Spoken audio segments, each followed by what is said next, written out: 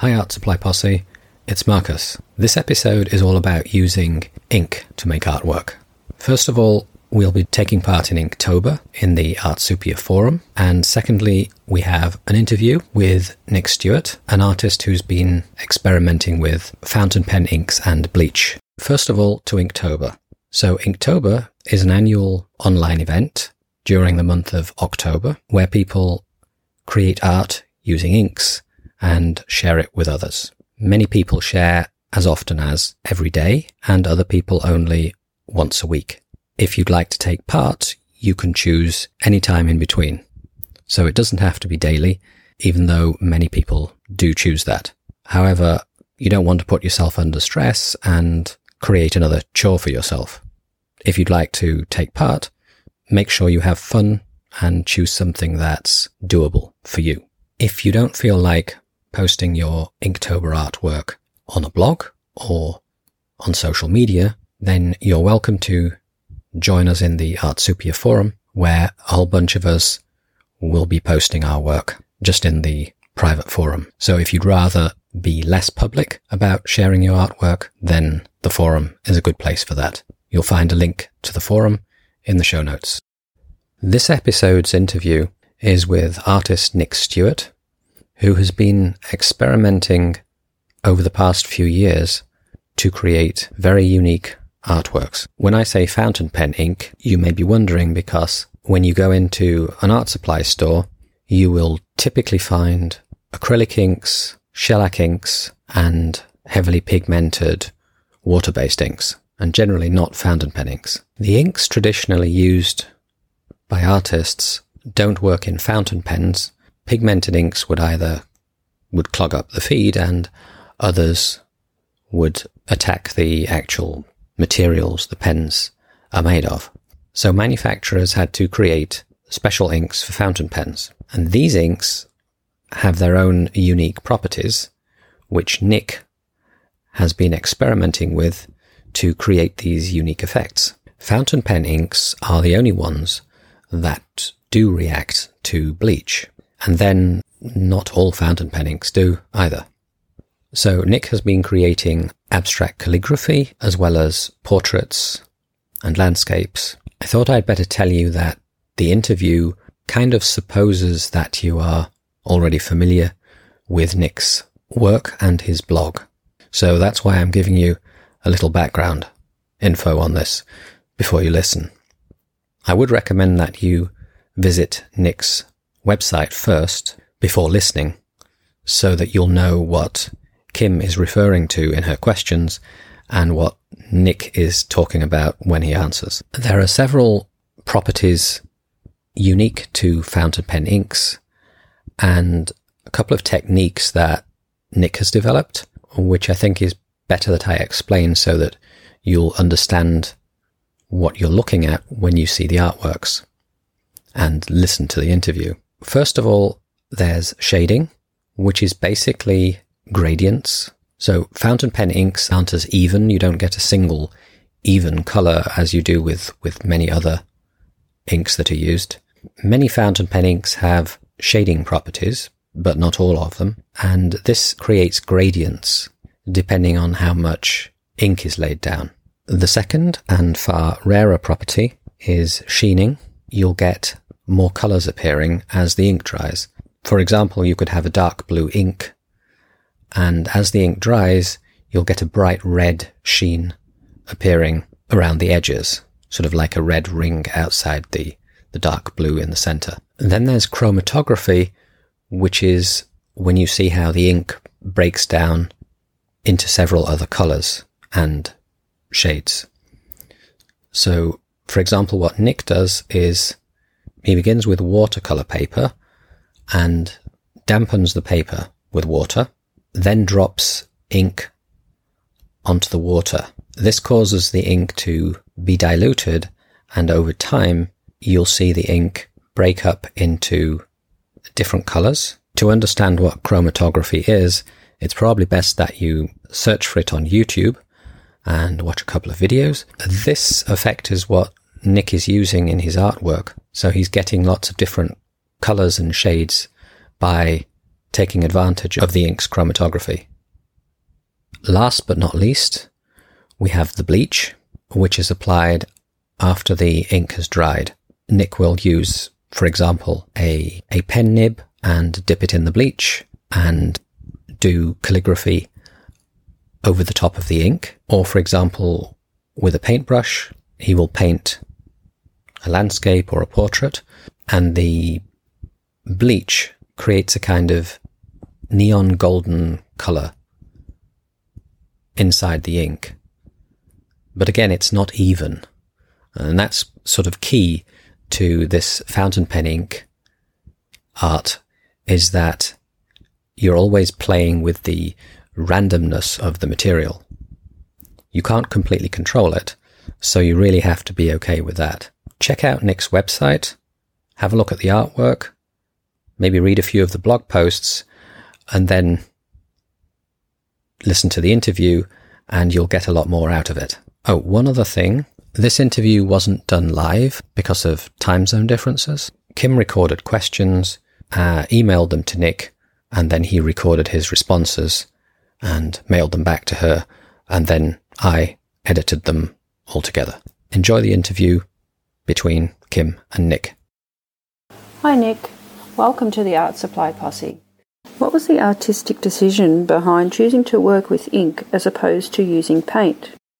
I'm quite familiar with quite a few mediums, including magic markers, acrylics, gouache, watercolours, pencils, charcoal, chalks. Each medium has its own fascination and its own different techniques and its own different behaviours, if you like. And when you're into each medium, you're sort of exploring how to get the best out of it. And fountain pen inks is no different to that. I've just come across several brands and different colours within those brands that do have extraordinary behaviour, and they do make beautiful creative work. So that's where I am at the moment. It's still early days, as you probably know, and I am enjoying it. Many of the outcomes are not totally predictable. They are difficult to control, and until I can get more proficient at it, I think I'm going to stick with it for the time being. You mentioned that it's difficult to predict the outcome of your water and bleach applications. Do you think that difficulty is part of the reason why you get so excited about your work? Yeah, I'm not sure about the word difficulty here. Certainly when you're using this medium of ink and bleach, there is no way of predicting what you're going to end up with. And this is, for me, the great hook of why I'm still engaged with it, and why I enjoy running workshops and spreading the word to people. Because if, for example, you start off using squares, when you engage with this particular project, halfway through it you realise you're dealing with triangles, and by the end of it you're ending up with circles. I hope that makes sense as a sort of graphical illustration. Because basically, if you have got a preconceived idea of what you want to get out at the end of this process, it isn't going to work like that. You have got to be flexible and open-minded to adapt the concept as the serendipity process is revealing itself before your eyes. So I don't know whether the word difficulty is there. I think the wonderful thing about this whole project that I'm totally addicted to is the fact that you have to be, what's the word I'm looking for? Adaptable. And it's a great maxim for life, really, that if things don't really go your way, you have to adapt. And at the end of the day, you still end up with some fascinating outcomes, often far better than your original idea in the first place. Your style of calligraphy is very abstract. Why is it that you work with this style of calligraphy as opposed to a more traditional style? Yeah, well, I'm a great fan of all hand lettering, whether that's traditional calligraphy or modern calligraphy, or graffiti even. I love it all. The reason why I do a lot of the abstract calligraphy is because A, I'm quite adept at it, B, I love it, and C, I think it's also appropriate for this medium that we're discussing, i.e. the fountain pen inks.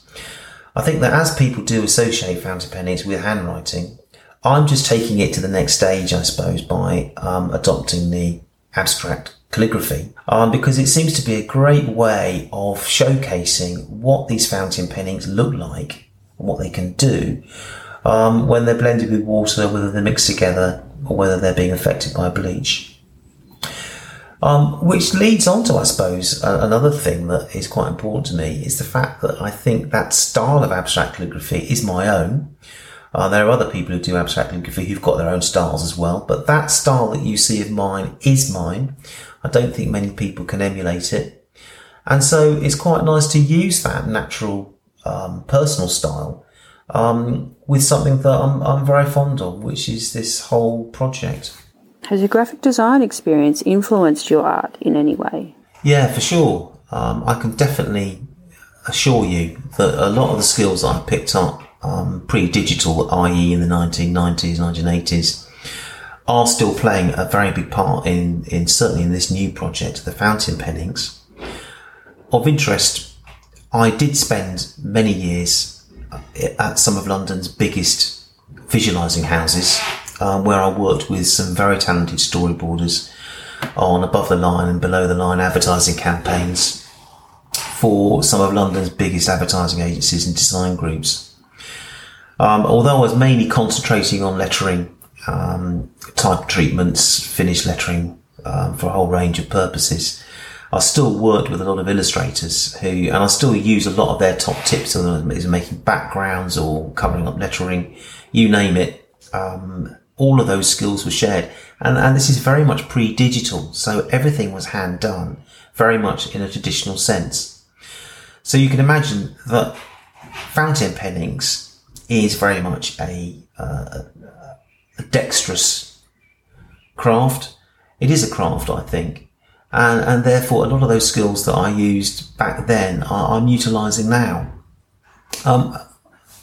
With regards to design and layout, I suppose intuitively there is an element of what I do with the graphics coming into play. And certainly when I do start creating pictorial images, I do adhere to the basic unsung rules of the thirds rule, no halos, all those top tips to really bring out an illustration.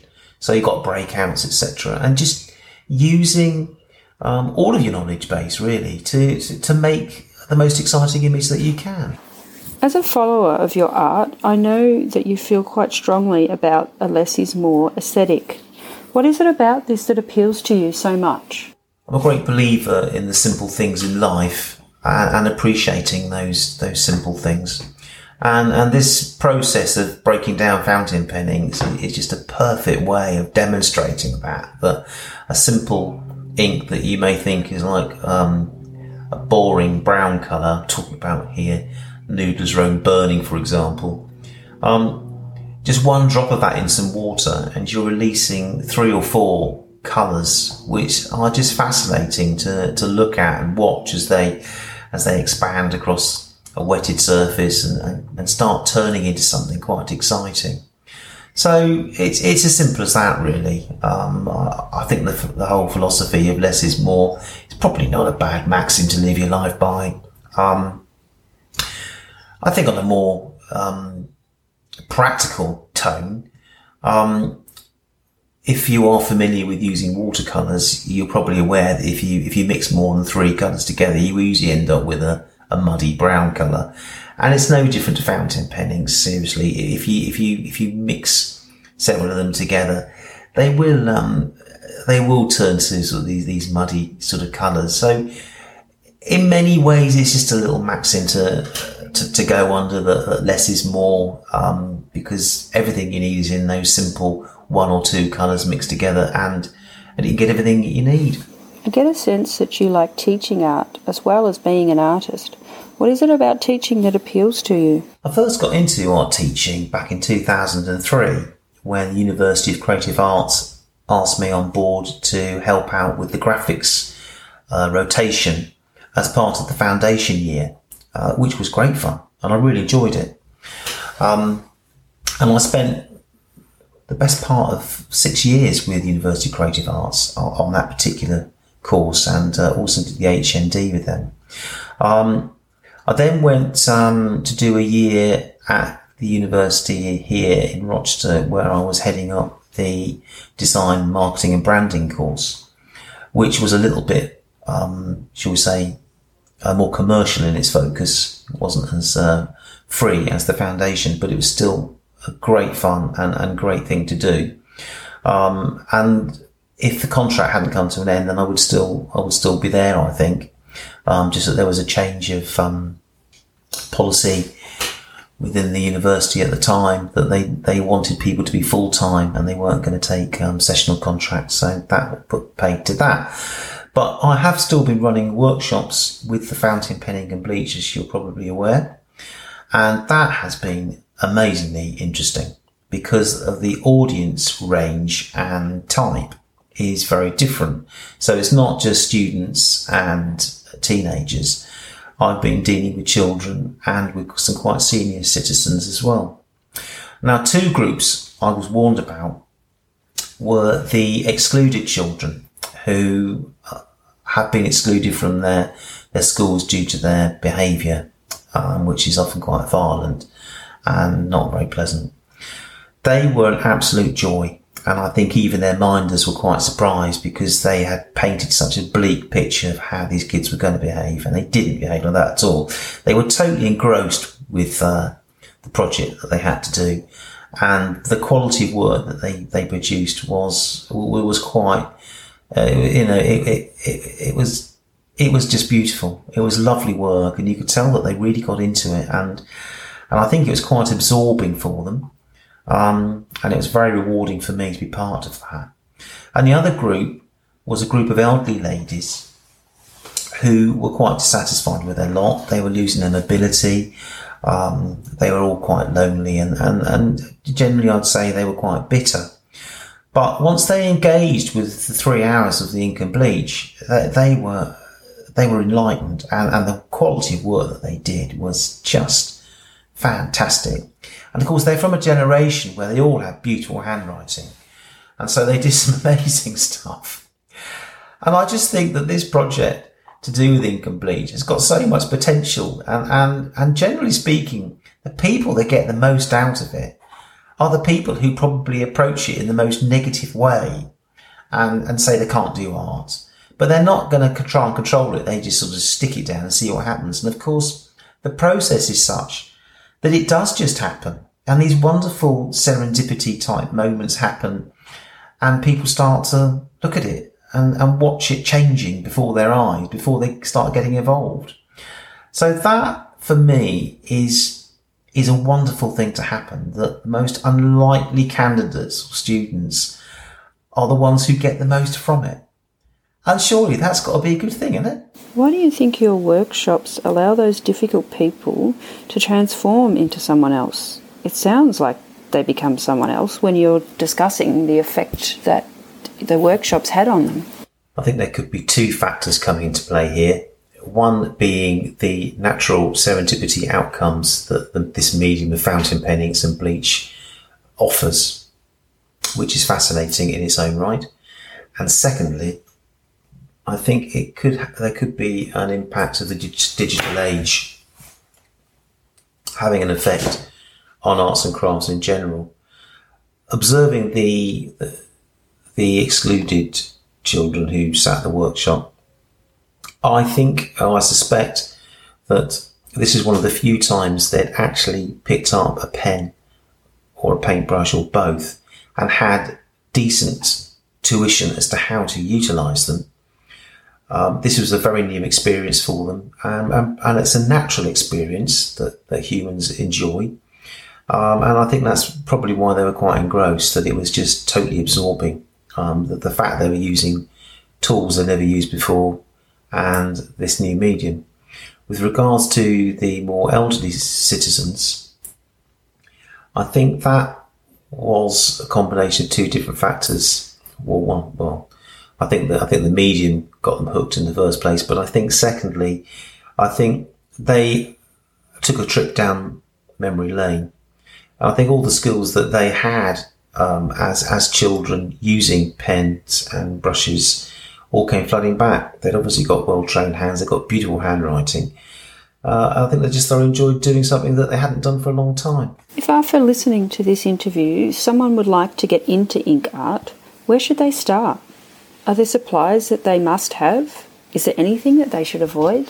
With regards to materials and tools, fountain pen inks are available from stationery supply websites, and the papers that I use, brushes, dip pens, flex nibs, mixing trays, etc., are available from art supplies websites. If you are looking for information to do with fountain pen ink and pens, then there are organisations online like the Fountain Pen Network or Fountain Pen Geeks, who do have little sections to do with fountain pen ink art. They aren't particularly big, but at least you can find out who those people might be and then link onto them if you wish. I'm one of the few people who is investigating the chromatography aspect of ink at the moment and utilising it for artistic and creative purposes. So if you want some information about that, then you can go to my blog site, which is quinkandbleach.wordpress.com. Some people might think that bleach is potentially dangerous. How do you handle bleach? Yeah, for some reason the word bleach does put fear into people when I'm discussing this project. I don't know whether they're imagining huge barrels of the stuff being utilised, but this is far from the case. What we're using is tiny amounts, a few millilitres, which is then watered down. For safety, I keep my tiny solutions of bleach in old ink bottles with wide bases and thin necks, so that it's difficult to knock them over, and fumes don't escape from the neck either.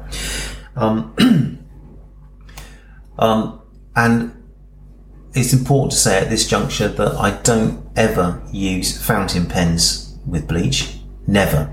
I only use a dip pen and a paintbrush, and that paintbrush usually has nylon bristles to it, which is man-made and is washed quite thoroughly after use, so that the degradation of the brush is limited.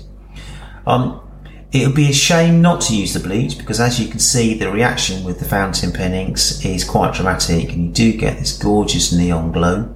But also importantly, it's worth adding that if you're using my 4-colour process, where you're just using it to paint really nice scenes with, etc., and you do make an error, or you want to make a highlight, the only way to do that is to use the bleach, because it bleaches the area out and brings the whole painting to life. Now, I could demonstrate that quite ably, because you can buy bleach pens. Okay, I admit that those bleach pens are probably not as fine pointed as using a dip pen, but you could easily go and buy a bleach pen if that's what you wanted to, and it will have a very similar effect. With regards to disposed of the bleach, well, yes, reluctantly, it is a caustic agent, but as I said, the amounts we're using are so small that if when you have exhausted the agent's effect, it's looking a bit cloudy and you want to tip it away, the amounts you're tipping down the sink or you're tipping into the loo are very, very tiny, and I hope that they are not having too much of an adverse effect on the environment. Is there anything else you'd like to add before we end the interview, Nick? Well, thanks, Kim, for giving me the opportunity to talk about my project. As you can tell, it's very dear to my heart. The key thing when I started the project was to actually look at things differently, to take an expected medium or a product, turn it on its head and see if it's possible to utilise it for other activities. I think this is very, very important as we go into a digital future, that we don't let go of our analogue heritage. And also it's important for people to keep experimenting and to keep looking ahead and to find new things. Thanks again. I hope you enjoyed the interview with Nick, and if you're interested to find out more about Nick, here are a few exciting developments since we did the interview. You'll find a link on Nick's website to an article in Penworld magazine, which is all about using fountain pen inks to create artwork. It's about Nick and the Diamine Ink Factory in Liverpool. There are also lots of example artworks in the article. If you're in the UK, you can also attend one of Nick's workshops, the same ones he talked about in the interview. It's now mid-September 2018, and Nick has several workshops in the next few weeks, starting at the end of September and through to November. We'll put a link to Nick's events page in the show notes. And last but not least, if you're excited to experiment with fountain pen inks and bleach, Nick has created a CMYK ink set, which enables you to mix a whole range of colours, basically an entire colour wheel. The inks are specially formulated to work well with the techniques that Nick talked about. Those will be available very soon. The formulation is complete and they are now going into production. So if you watch Nick's website, then you should soon be able to get your hands on those and start experimenting with fountain pen ink art yourself. The advantage to a set like this is that you don't have to purchase a whole bunch of different inks or experiment yourself to find out the ones that work. You'll find Nick's website at nickstewart.ink. The link is in the show notes. If you'd like to join us for Inktober, then head over to the forum and join if you haven't already. The Artsupia forum is at artsupia.org. Again, there's a link to that in the show notes. I'll speak to you again in the next episode.